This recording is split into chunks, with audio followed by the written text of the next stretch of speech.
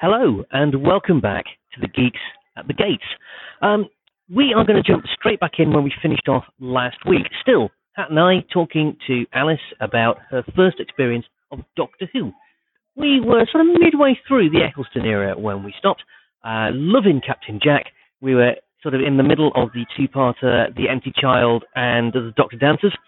And we finished just deciding that we loved Captain Jack Harkness, which is a pretty reasonable thing to do, really. We forgot the spoiler horn last week. We're going to drop that in here now, and then we're going to get straight back into it, discussing Captain Jack. Here we go. Spoilers! Spoilers! By a douchebag. Yeah, do. Back to Jack, though. Back to a lovely captain. Back to a captain. I love Captain Jack so much. I do. I think that whole thing where he can tractor beams are into the ship, and they introduce the nanites as existing, and repairing her hands because she's got rope burn from hanging from a weather balloon, wearing a Union Jack during the Blitz. That whole section is just it's stunning, glorious in its ridiculousness. It's awesome, completely. And then you got Eccleston standing in the underground club, going, "Has anyone seen anything fall out of the sky?" And everyone's laughing at him. He's like, "No, seriously, I don't understand."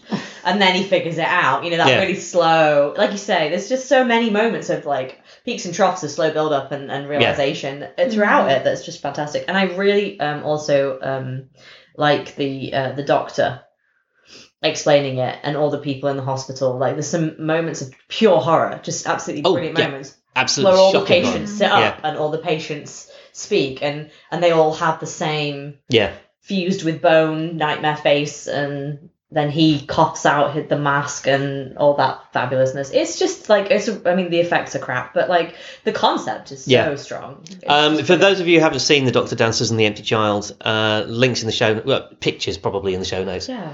Go on Netflix, it's free there. Yeah, also it's on Netflix, so if you've got a Netflix subscription, just go and watch it. Yeah, seriously, you'll thank us. It's what Alice did. It's what Alice did. You'll thank us. Why did I refer to myself as Blame Liz.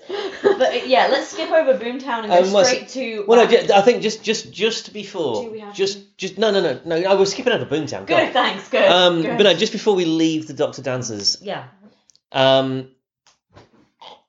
think the Doctor Dancers is a really important episode.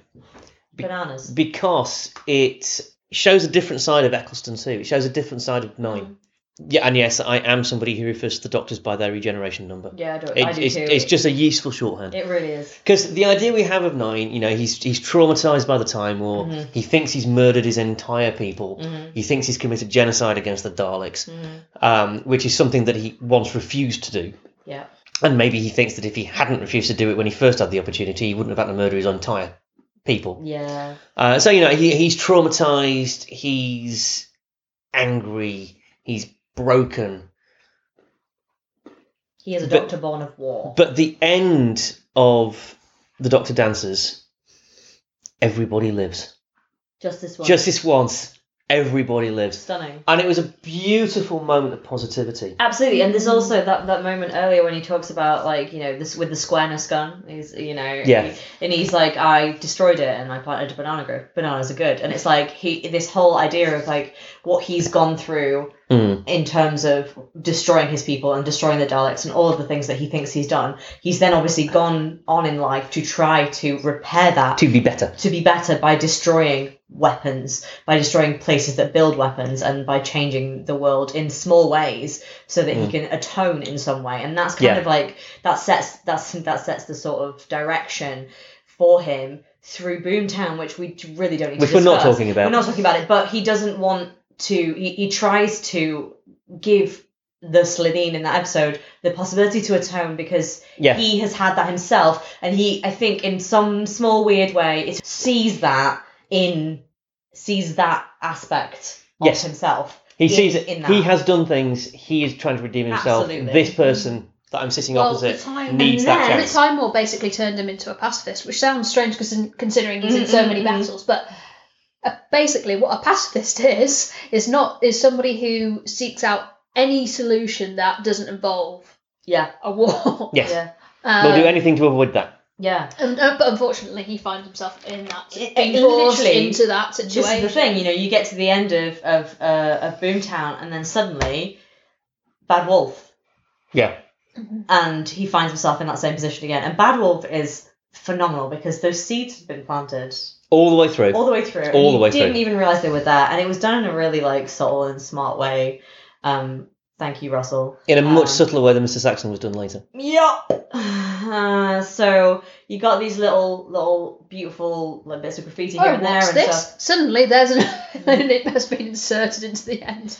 So yeah, Bad Wolf I think was real smart, and then of course it gets brought back later with the Donna Noble situation with the something on her back and all that stuff, and oh my god, that whole section is stunning. But yeah, I think the game station is it's a masterstroke of British television genius. It was. And I sort of sit there, I watched it, when I rewatched it recently, I went, God, no one outside of this country would understand this. They had the weakest link in Big Brother in America. Yeah, but not with the but android. They wouldn't have got the android. Yeah, the android joke. specifically is a brilliant joke. You are live on channel 44,000. Please do not swear. Yeah, right. and of course Trini and Susanna. That's not going to carry outside of the UK. Not remotely. I imagine it must have come with show notes. I think you look good with a dog's head. I mean, that line will stay in my mind until I die. And what I loved... Where did you pull that out from? You don't want to know. What I loved about that also was that episode... Like, first of all, it had Simon Pegg in it, so come on. Oh no, Simon Pegg was later. No, he was earlier. Was he earlier? Yes. Oh yes, of course. Yes. He's in The Long Game. Yes, he's in The Long Game. Yes, of course. Sorry. Which is the same station. Yeah, so you're correct. Yeah. Which is also the same station from the beginning. So they've been on the same station. That's why I'm misremembering it. Yeah. But also the idea that any other show could get so many rights holders from so many different companies to just go, yeah, you can use it. Yeah, absolutely. Because The Weakest Link was owned by the BBC. Yep. But Big Brother wasn't. Nope. And what else was on that? T. Davis did have links to Channel 4 from Chris. He did. But even so, I mean, it's one thing to be able to ring your mate and go, oh, by the way, can we just use your format on our show? Yeah. It's quite another for the lawyers to say, okay, by all means. Yeah. So I mean that. I suppose you can't say no to Doctor Who, can you? Well, exactly. It sort of shows you the affection in which Doctor. Absolutely. Because I'm fairly sure. It's the first of the new series as well. I think it shows how much so many people wanted it to succeed. Definitely. I loved it. I thought it was phenomenal. Which is why I do feel that Eccleston gets a bit of a bad rap. A lot of people. I was going to say we need to talk about. A lot of people don't. Very unwell doing it. A lot of people don't. A lot of people tell people, "Oh, start with Tennant." A lot of so wrong. But can you imagine if Doctor Who comes back in 2005 and it sucked? Yeah. It could so easily have gone wrong. Yeah. And if it had. It would have gone. We'd be talking about Doctor Who now the way we were talking about it after the TV movie. Yeah. It was great, but it's never coming back. It's over. It's done. And instead, Eccleston absolutely nailed it. He was phenomenal. There are a couple of dodgy episodes, all of which involve Slitheen. Yeah. That's not. I think every dodgy Doctor Who episode in the first few series contains Slitheen. That's not on Eccleston. No. He didn't write that. No. He didn't create those creatures. He did tell them to stop farting. He did do that. That's odd. He came in, he nailed it. I mean, we know now that there was stuff going on in his personal life that made that year very difficult for him. What was that specific? Because I tried looking, after you told me about this, I actually tried looking up what this was in particular. All I know is that it turns out he's had a lot of body image. He was really struggling that had. I don't know whether he was officially diagnosed as an eating disorder, but he had issues. Yeah. And working in the film and television industry, that can't. And there was. Sorry, listeners, It's I okay. was raised You're by live on podcast. Please do not swear. It's all right. The podcast doesn't get bleeped, and the radio version has a bleep track, which I will spend my morning tomorrow sorting out. Yorkshire, and I was raised by a father that swore like a swear. But yeah, But Eccleston, he Sorry, Mum. saved Doctor Who. he did.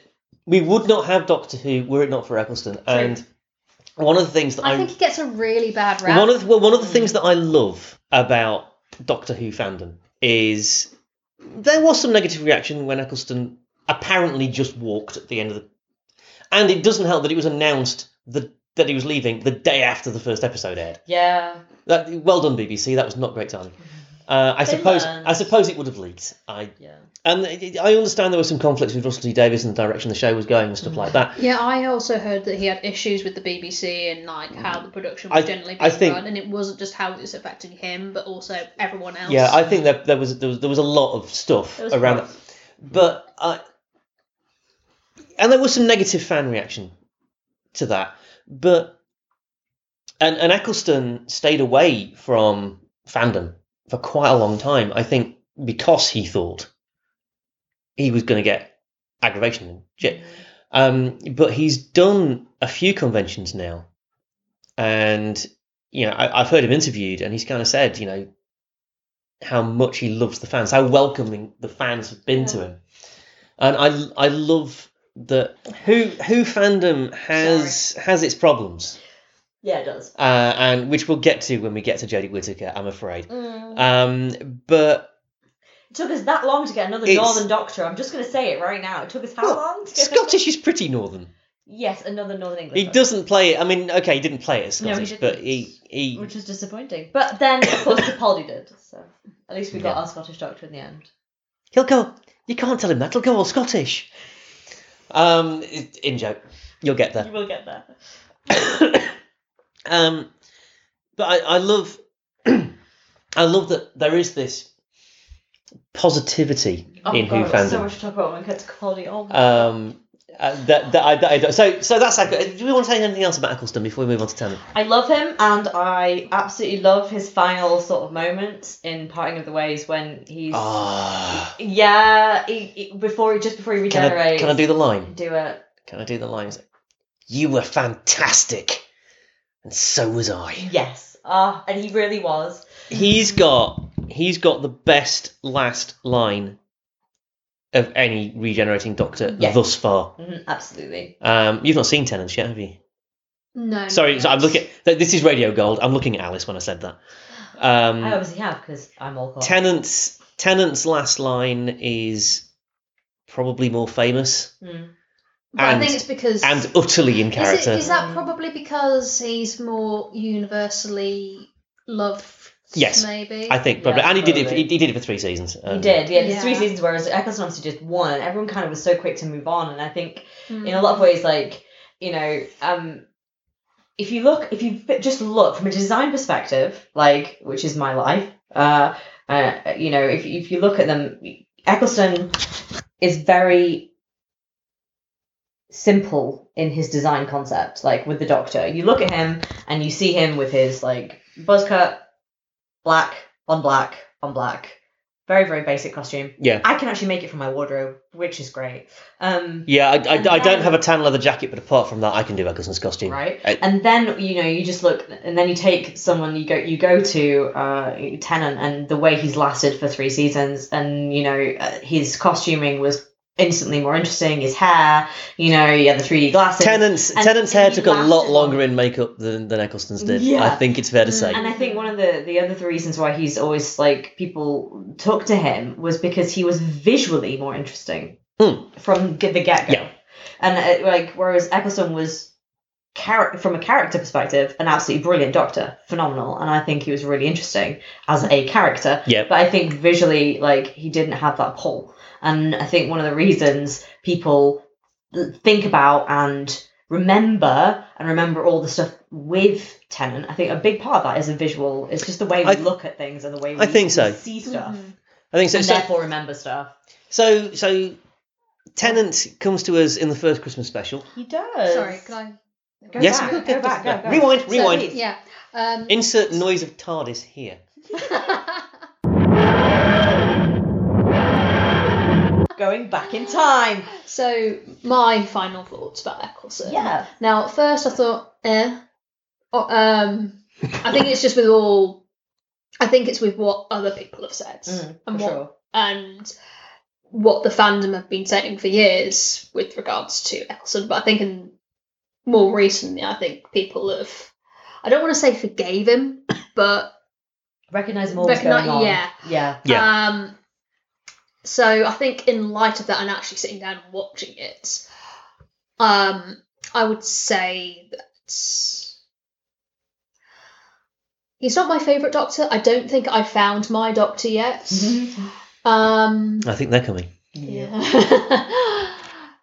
But do you know what? He was the perfect Doctor to bring the series back, I think. Definitely. He was fantastic. I think he was an incredible bridging Doctor. Yeah. Because McGann was so polarising. And I think Eccleston, whilst at the time being less polarising, I think, than McGann, I think, he really did give it a really solid start. Yeah. And I think it was very brave of him to take the role as well, because goodness me, after what happened with McGann, 100%. But also, given Eccleston's reputation as a serious actor, I mean, before Doctor Who, he was Our Friends in the North, he was Second Coming, he was in Gone in 60 Seconds, so there's that. But Doctor Who is a tea time kids show. Yeah, that was very not his brand. So it was quite a dangerous departure for him. And there was so much riding on it, and he'd seen what had happened to McGann, and a lot of pressure. Yeah, that was brave. It was brave. I like. And I feel like it's only until now people are giving him that credit. Absolutely. I think so. Yeah, I think so. And just to say something to the whole status of him being a serious actor, can I just say, again, he is a Northerner. He's not one of these Oxbridge graduates that then went on to RADA or Guildhall. Are you suggesting he's not Benedict Cumberbatch? Yes, essentially. Although he didn't go to Oxford, or Tom Hiddleston. Yeah, and I'm sorry. I don't know whether either of them went to Oxford, but that's who you're talking about. Sorry, not to tar everyone with the same brush here, but I do feel those people, and there are so many of them amongst British actors and actresses, because let's face, but they're the people that actually put on these. I don't think they realise that they're doing it. As we were discussing a few weeks ago, Reg, people who were brought up with privilege don't quite realise. They don't recognise that they've got it. Yeah, no, absolutely. Daisy Ridley. That article, my lord. But no, I think, so he's possibly not one of those people that would consider himself. And the thing is that I think those people are the ones that put these airs on. He wouldn't necessarily elevate himself. But for goodness sake, he's a Northerner. He's like, they're pretty much the most approachable people on. Whereas if you go down to there, it's almost like a stereotype. You go down to the south, nobody will talk to you. Except depending on where you are down in the south. I think in London that's very definitely true. Yeah. Unless I'm half Southern, I'm half Londoner. So unless it's Marathon Day. A marathon day, yeah. If you've done the best walking tour of London in the world, and you've got a finisher's medal on, people in London will be nice to you. It's extraordinary. Delightful. It's extraordinary. Anyone listening, this is so off topic now, but that's so unusual. We're going to get to spinning Christmas trees in a second. So unusual for this show. But no, if you Steve, where are you? If you can, I see Steve, we miss you. If you can get yourself fit enough to do the London Marathon, you don't have to run it all. This face is amazing. But do the London Marathon at some point in your life. It's the most amazing experience. It will make you see London in a very different way. It'll also make you hate Canary Wharf, but that's a different thing. There's a podcast in that at some point. We'll get to Canary Wharf again shortly. We are coming to Canary Wharf. Let's do that. So my whole point was that he, with his background, I'm sorry, but I just don't see him as the serious actor because I don't think he is. Yeah, okay. It's just that he's chosen some really great projects in the past. I think that's fair. Yeah, that's fair. And that's just because he's a great actor, not because, oh, I'm an actor. And I hate with the extra O in it. And you do get that from RADA graduates that also happen to come from very privileged backgrounds. You do. You do. So I think that's very much unwarranted. So we moved from Eccleston to Tennant. To the Christmas Invasion. The Christmas Invasion. I loved the Christmas Invasion so much. Spinning Christmas tree. The spinning Christmas tree. The spinning, singing Christmas tree. I think you can buy them in Asda these days. You probably can. I don't think they'll chainsaw your walls, but. Can I just say from the offset, I don't think even David Tennant is my doctor either. I know a lot of people. Cool. Yeah. That's cool. He's not mine either. Cool. He's a lot of people's doctor. He's not mine. I don't think I found my doctor. I adore Tennant's doctor, but he's not my doctor. He's not mine.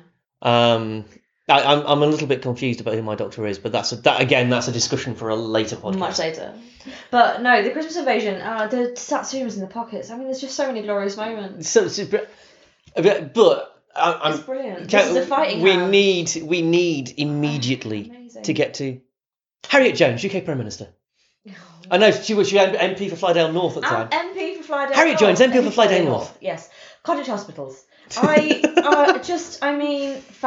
And, three words. Actually, no, she was Prime Minister by the Christmas Invasion. Yes, she was. She's MP for Flydale North in the ones we're not talking about. Because by the end of the Christmas Invasion, 3 words.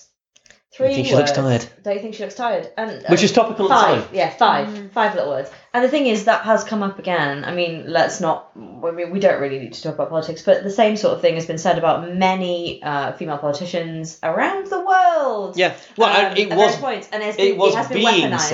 was being said about Tony Blair at the time. Yeah, and it has been weaponized against various female politicians specifically since then, which I find really interesting. But what I like about Harriet Jones is UK Prime Minister.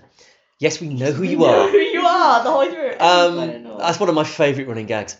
It is one of the best running gags in Who. It really is. But I like her because at the end of the Christmas Invasion, and by the way, we'll have slotted the spoiler horn in here somewhere. Yes, let's. At the end of the Christmas Invasion, she shoots the Sycorax in the back. They're leaving. Mm-hmm. And she has Torchwood bring them down. Yeah. This is our first encounter with Torchwood. Yes. And the Doctor is incensed. Yes. Because she's just committed genocide. Mm-hmm. Which is a war crime and at the very least to be discouraged. But she is acting in defence not just of the nation but of the world. Yep. And it's an interesting moral question, isn't it? Because they attacked us. And it's kind of the question that every Prime Minister has to ask themselves, which is, would you push the button? Harriet Jones would. It would appear. Because she did push the button. And the Doctor is incensed by that. And he therefore suggests that she looks tired, which is the end of her premiership. Brilliant. And I mean, for his response to be that, I think, yes, is it's setting out his stall, isn't it? It's setting out Tennant as a doctor and how he's going to respond to things like that from that point forward. And I think it's really great that they actually set out how his pattern of behaviour is going to be as a doctor from the offset. And they do it at the end of episode. And also, it does not pull its punches. No. Because there's the thing where, as Christmas episodes I want to do, at the end of the episode it starts to snow. But it's not snow, it's the ash of the Sycorax's ship. And that becomes a running gag. That's it. But that's is it ever going to be snow? Every Christmas it's never snow. But I mean, I finished watching that episode with a massive smile on my face. Was it the Lion King quote? Because that bit's... I've forgotten the Lion King quote. Hit me with the Lion King quote. He does from the day they arrived on the planet and blinking stepped into the light. No, that's the Lion King, and that's literally what he says. He's talking to the Sycorax. It's brilliant, and you get this real feel for him as a doctor. There is a real sense of humour in Tennant's Doctor, and dare I say playfulness. Absolutely. Yeah, I think you dare, very Alice. Much. I think you dare. Which I really liked that. I thought that was great. And excuse me. I like the fact that the solution to the problem of the Doctor not having completed regeneration properly was a cup of tea. Yeah. That's the most Doctor Who thing that ever happened, surely. I mean, it could have been a jelly baby, but yeah. And so we get all of that, and we get a proper family Christmas. Jackie. And he gets a new outfit. He goes into the cupboard and puts on his new outfit. And you get the brown coat, you get the riding coat, which I love. That coat is amazing. Also, what I loved about Tennant's costume, and the BBC have said this now, but it took me ages to work it out. Oh, the forwards backwards colour. The forwards are backwards. So when he goes forward in time, it's blue, and when he goes backwards in time, it's brown. Yeah. And they never mention it, it just always is. Yeah. Love that. Yeah. That's great. Yeah. And I do have coat envy. That riding coat is amazing. I'm a short guy. I could not pull that coat off. I used to want the Captain Jack coat, and then I was like, yeah, that's going to come down to my. Yeah, I wanted a Royal Air Force greatcoat my Where is that entire coat life. going to be on me? I think we'll just put you in a sleeve. That's what we do. For the benefit of listeners, We're all very short. None of us are tall. But Hat and Alice are really, really, really short. Really, really, really short. Yeah. So, New Earth. So moving on from Christmas. Now, New Earth was great. I liked the cats. Okay, one of the things I never trust... Oh, excuse me a sec. Okay. Are we still recording? We're still recording. Where were we? New Earth. New Earth. Cats. Cats. Never Cat trust a people. nun, never trust a nurse, never trust a cat. Which is what he says. Cat people, people that are cats. I really love the cat people. I really love the cat. There's such brilliant makeup. And also, it brings in one of my favourite Who things that they do with special effects, which is they put wimples on everything. They can't be bothered to actually do more than 3. So they do 3, and they do the same thing with the Jadoon in Mark Jones. That's why the Jadoon wear helmets. Big helmets. They do it over and over again. You just get the occasional face. It's the same with no, can't talk about that yet. Cool. Yes, but I know the ones you're talking about. Amazing. And the other ones. Yes. Right. So we'll get to them, but it just becomes a thing that you spot. You Characters start to spot it. The species of the 2 characters from the Paternoster gang. Yes. Yeah.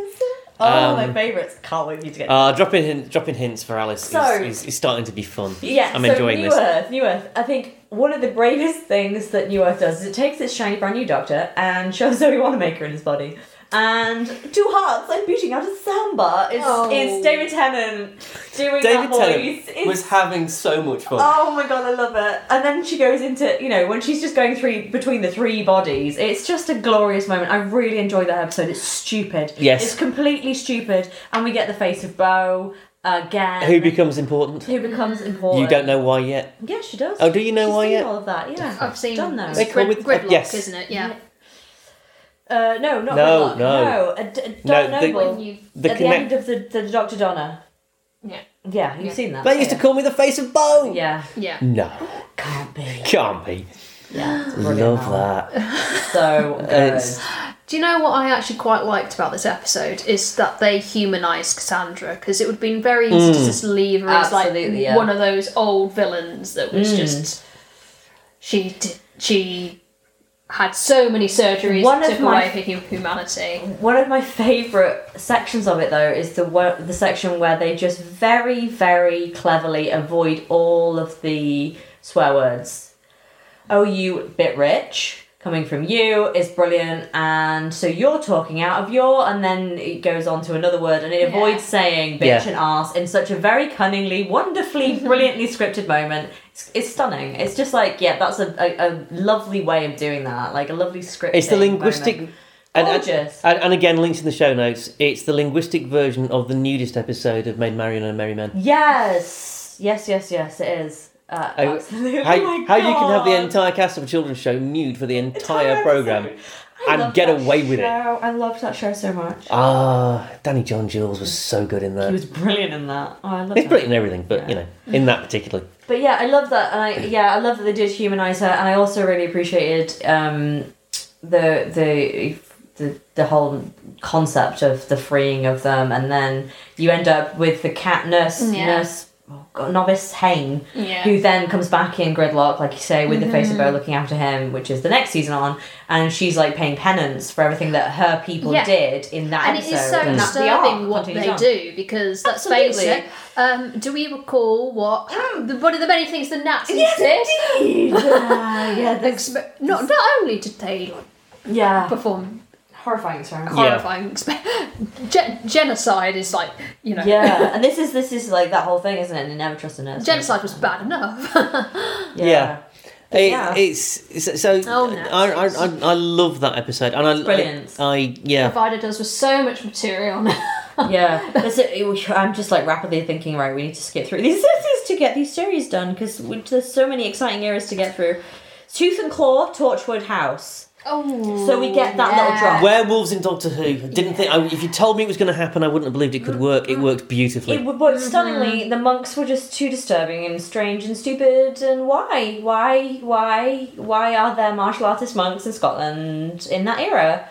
Would anyone like to explain that to me, please? Thanks. Because that's the only part of the episode that I just go, Okay, I can totally headcanon it. please do. Okay, so I want this headcanon so bad, because I'm just like, we're talking Shaolin monks, yeah, there are Shaolin monks in Scotland. in a country house in Scotland.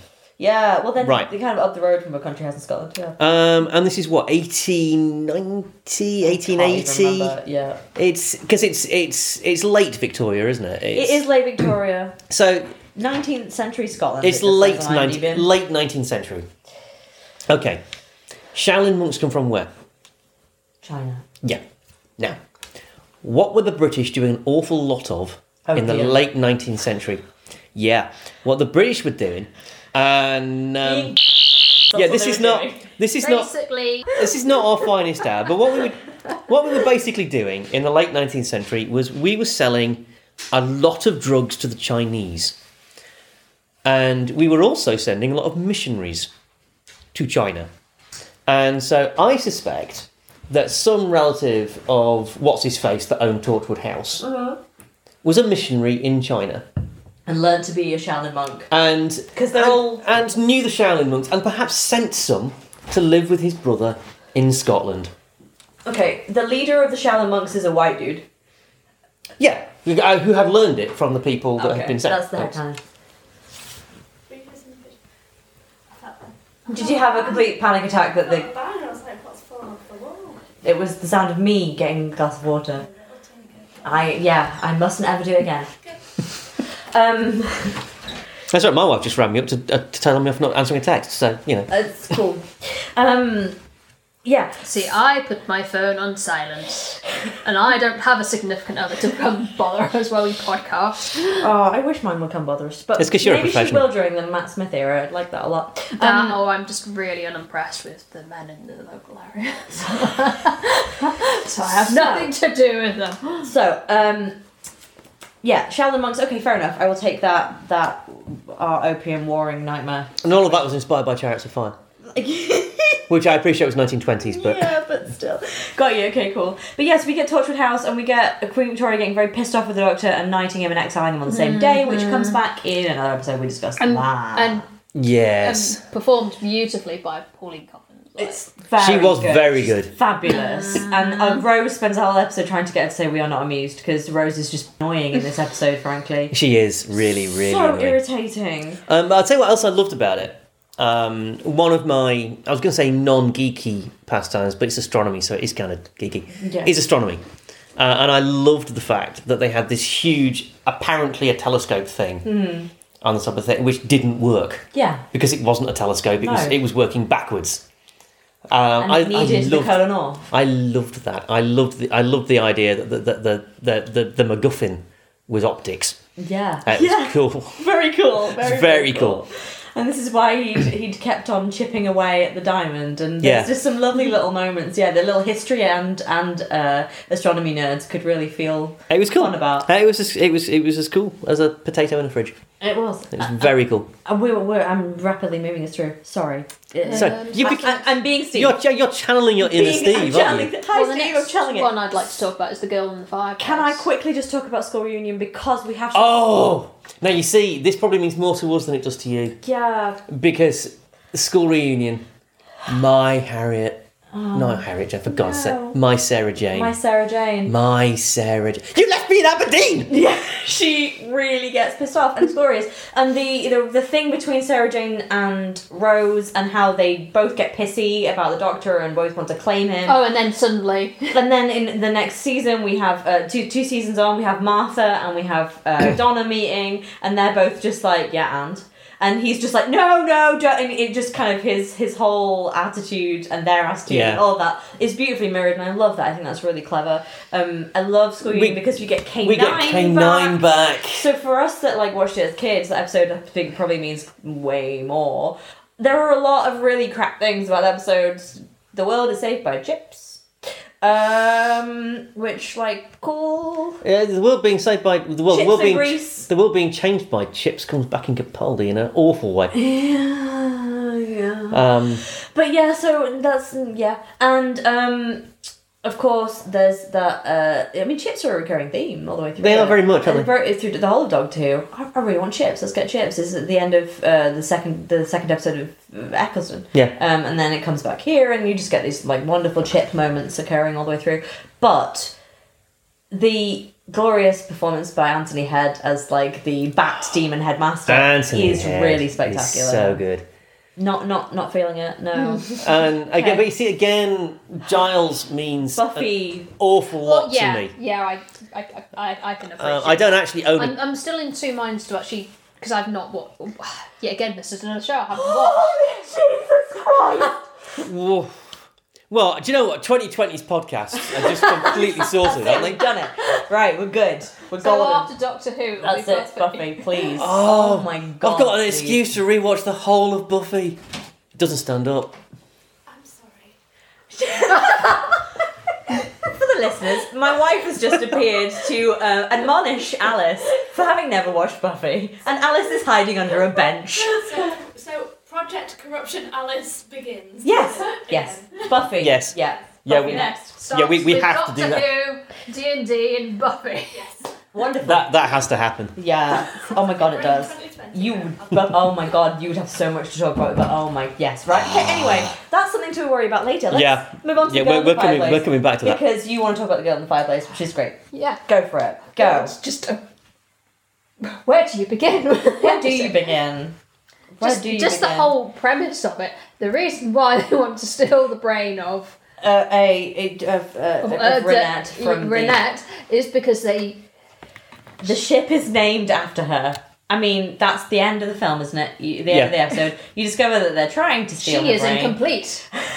It's like, okay, and it's this, and the ship is this old. And the whole design of the It's and Oh my god, they're the most beautiful clockwork monsters. Yes. the clockwork robots. The Doctor actually says, "Oh, you're beautiful," And they are magnificent, so beautiful. and terrifying, oh, all of the most perfect things. but wonderful. And just a fantastic. Is it Sophia Miles? Yeah, Sophia Miles. Yeah, she gives a great performance. yeah, but there's also I love her. one of my very I Weary Traveller is a line that kills me every time. one of my favourite books is The Time Traveller's Wife. Yeah. And there's a that's real Time Traveller's Wife vibe Yeah. to this episode. I read up and it's actually inspired by the Time Traveller's Wife. Yeah. I And love yet again, love that book as well. I love that because Madame de Pompadour is not an unproblematic character in history. No.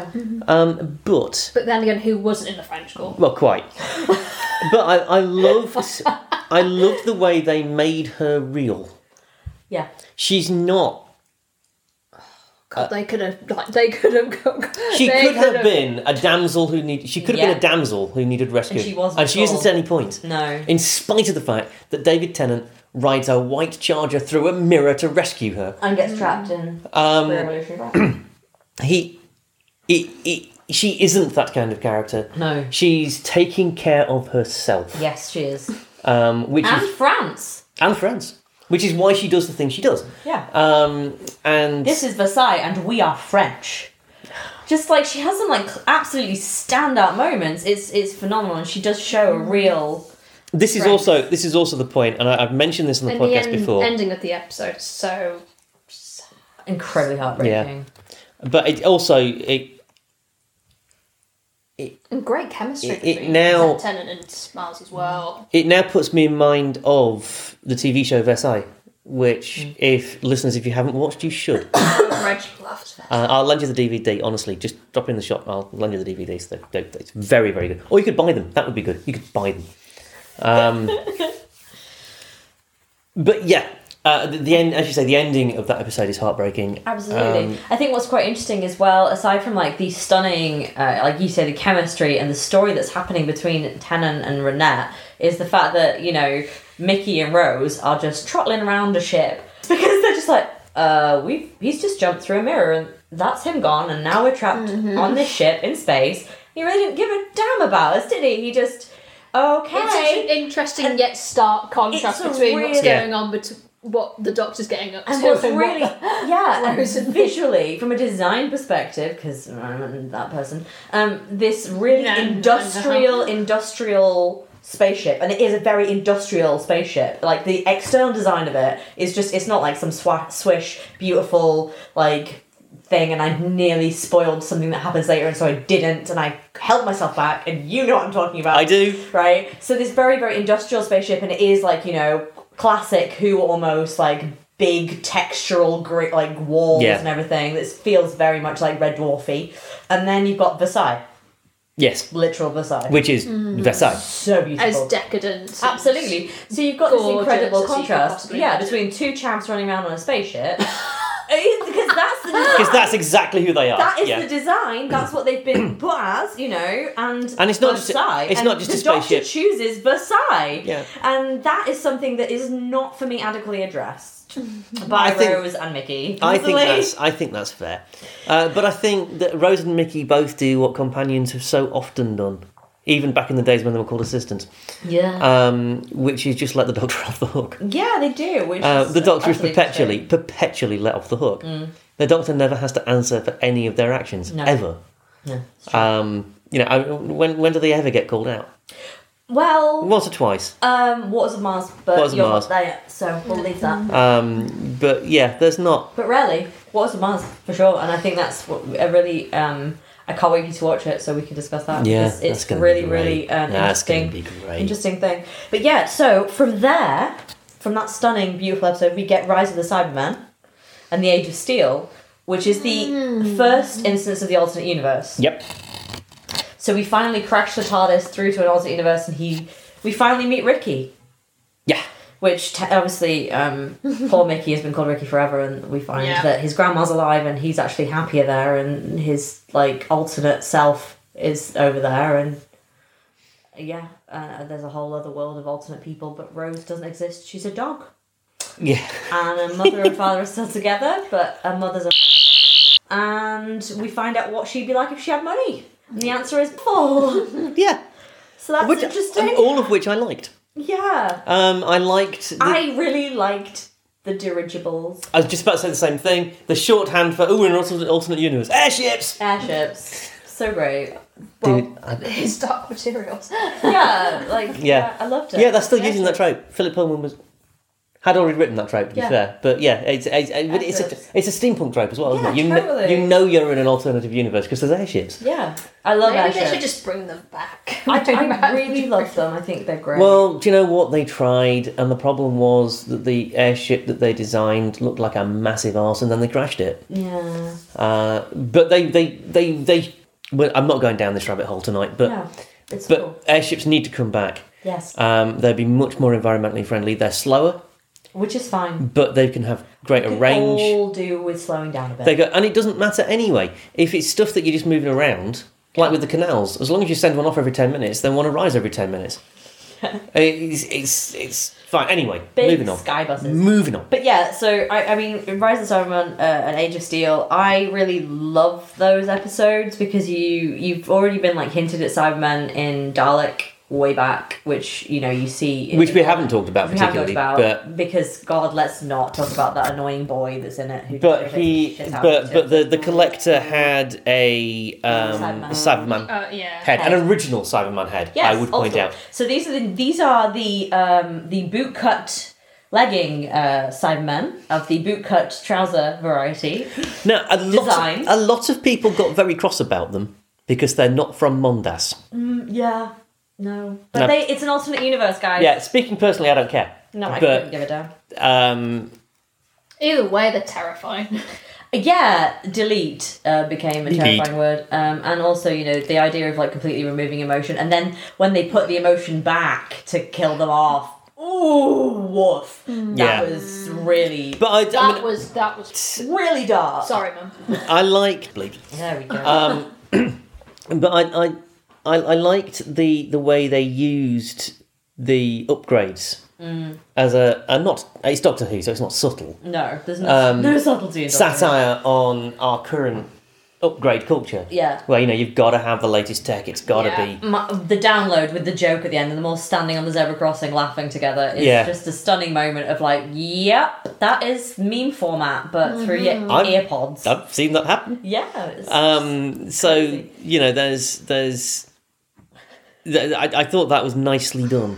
I mean, not subtle at all, but it is a kids' show. You don't have to be subtle Totally, in Doctor and Who. it does introduce the Cybermen, which of course then come back at the end of the season, which is really quite good. And this is the introduction of the alternate universe and the Cybermen and all of that, which I think is really Which great. becomes very important. And Absolutely. do you know what? It highlights what makes great science fiction.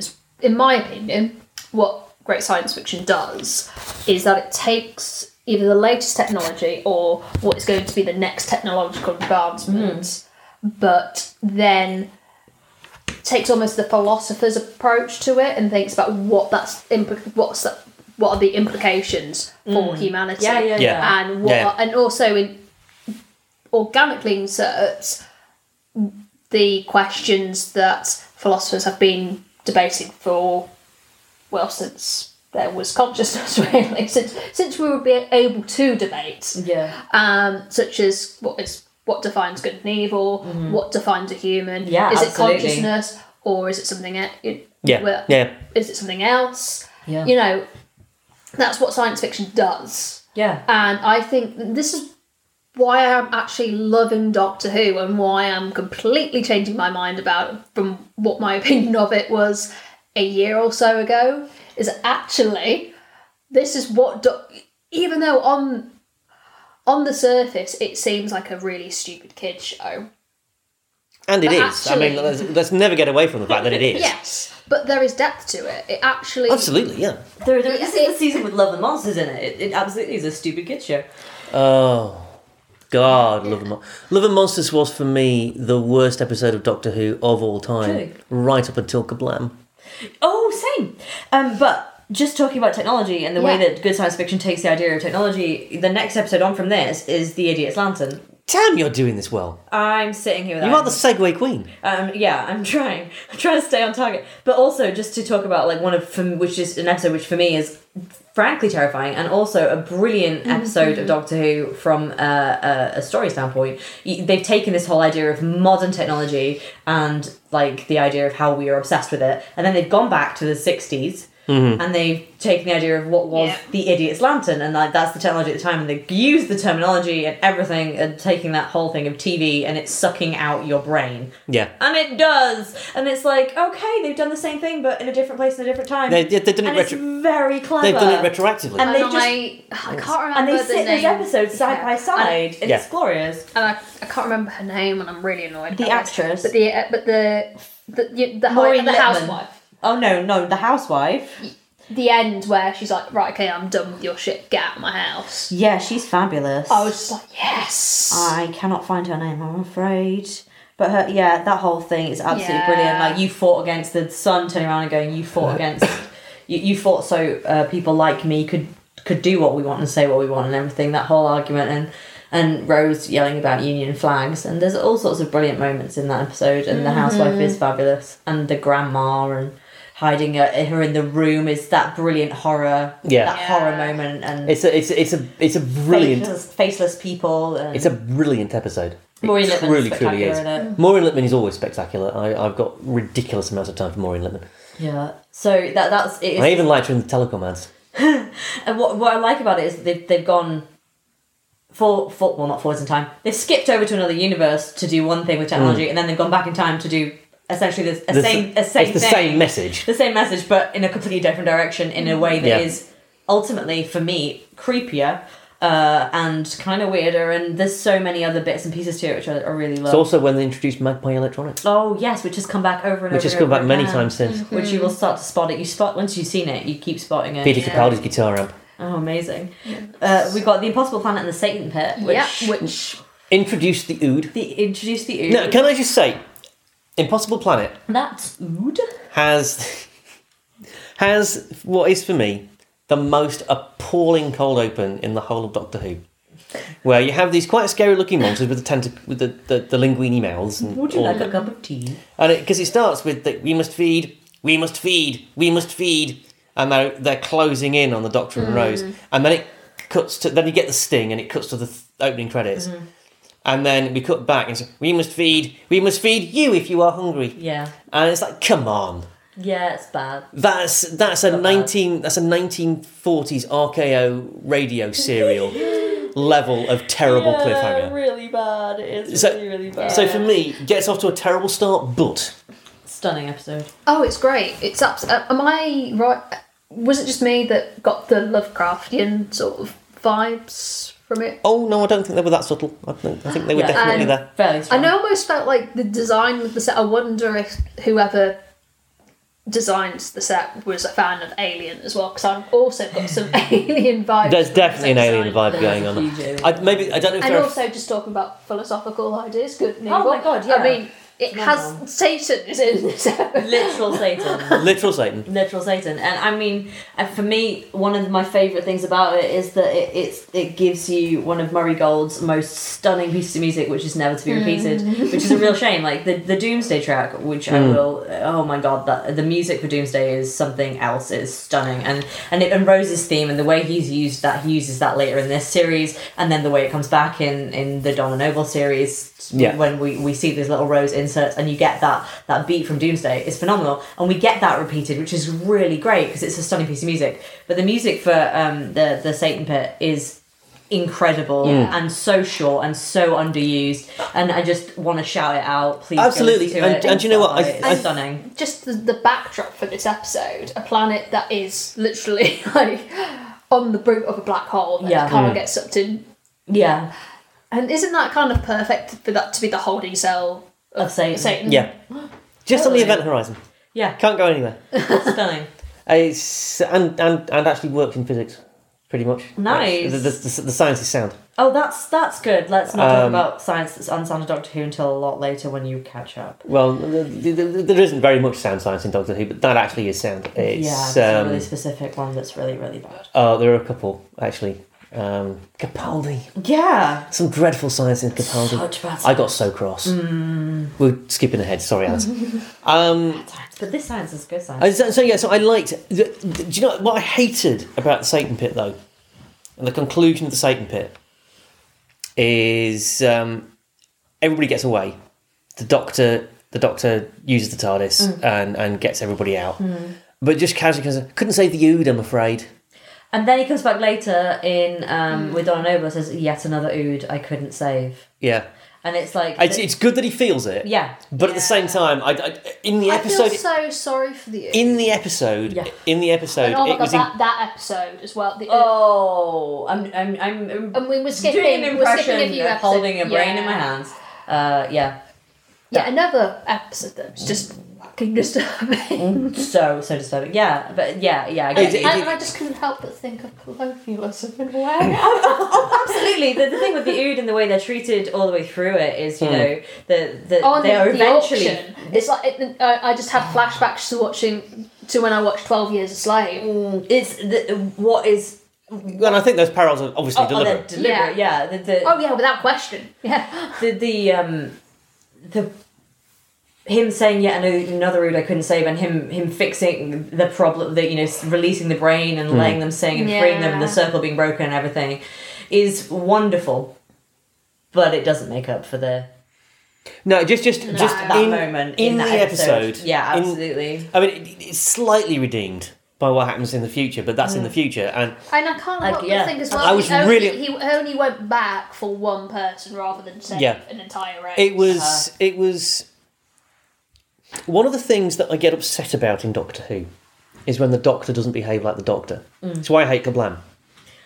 But you'll get to Kablam, Alice, and you'll hate it every bit as much as we do. Oh my god, you're going to hate... I think Alice might actually be... Alice, you'll hate it more. You'll hate it more. I think you will. Why is We can't tell you. We no, can't. It's not a Smith It's a era. Jodie Whittaker episode.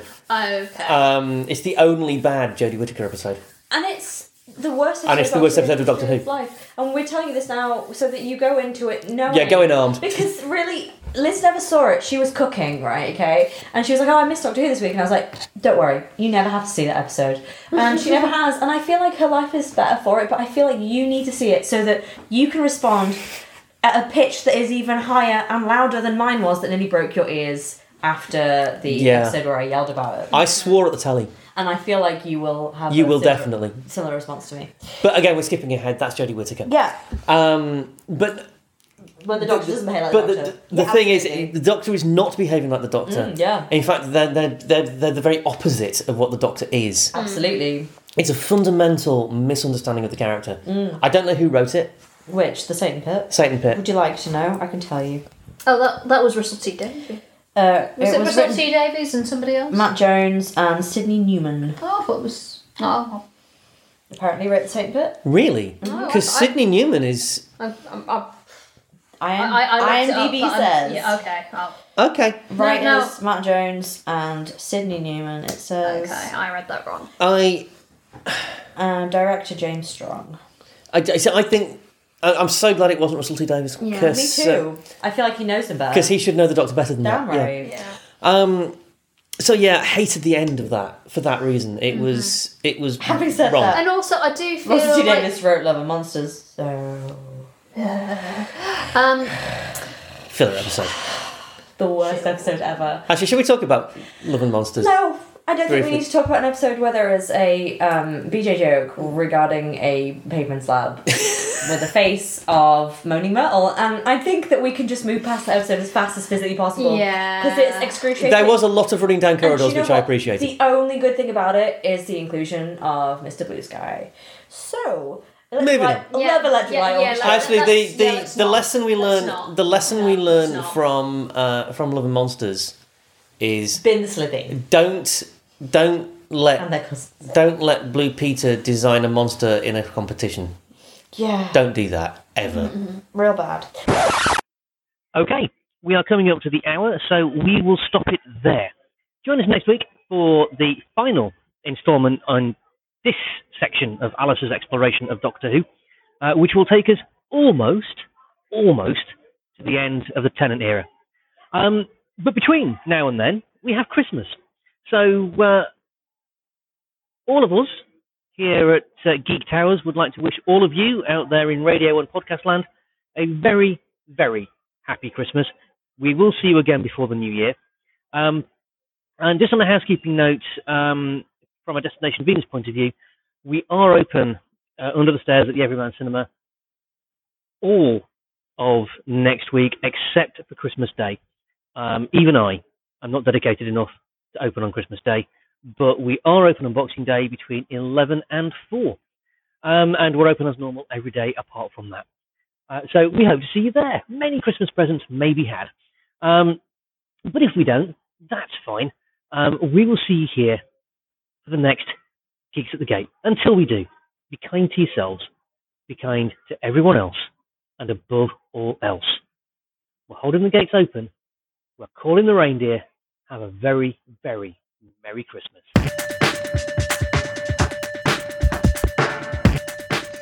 Thank you for listening to the Geeks at the Gate podcast.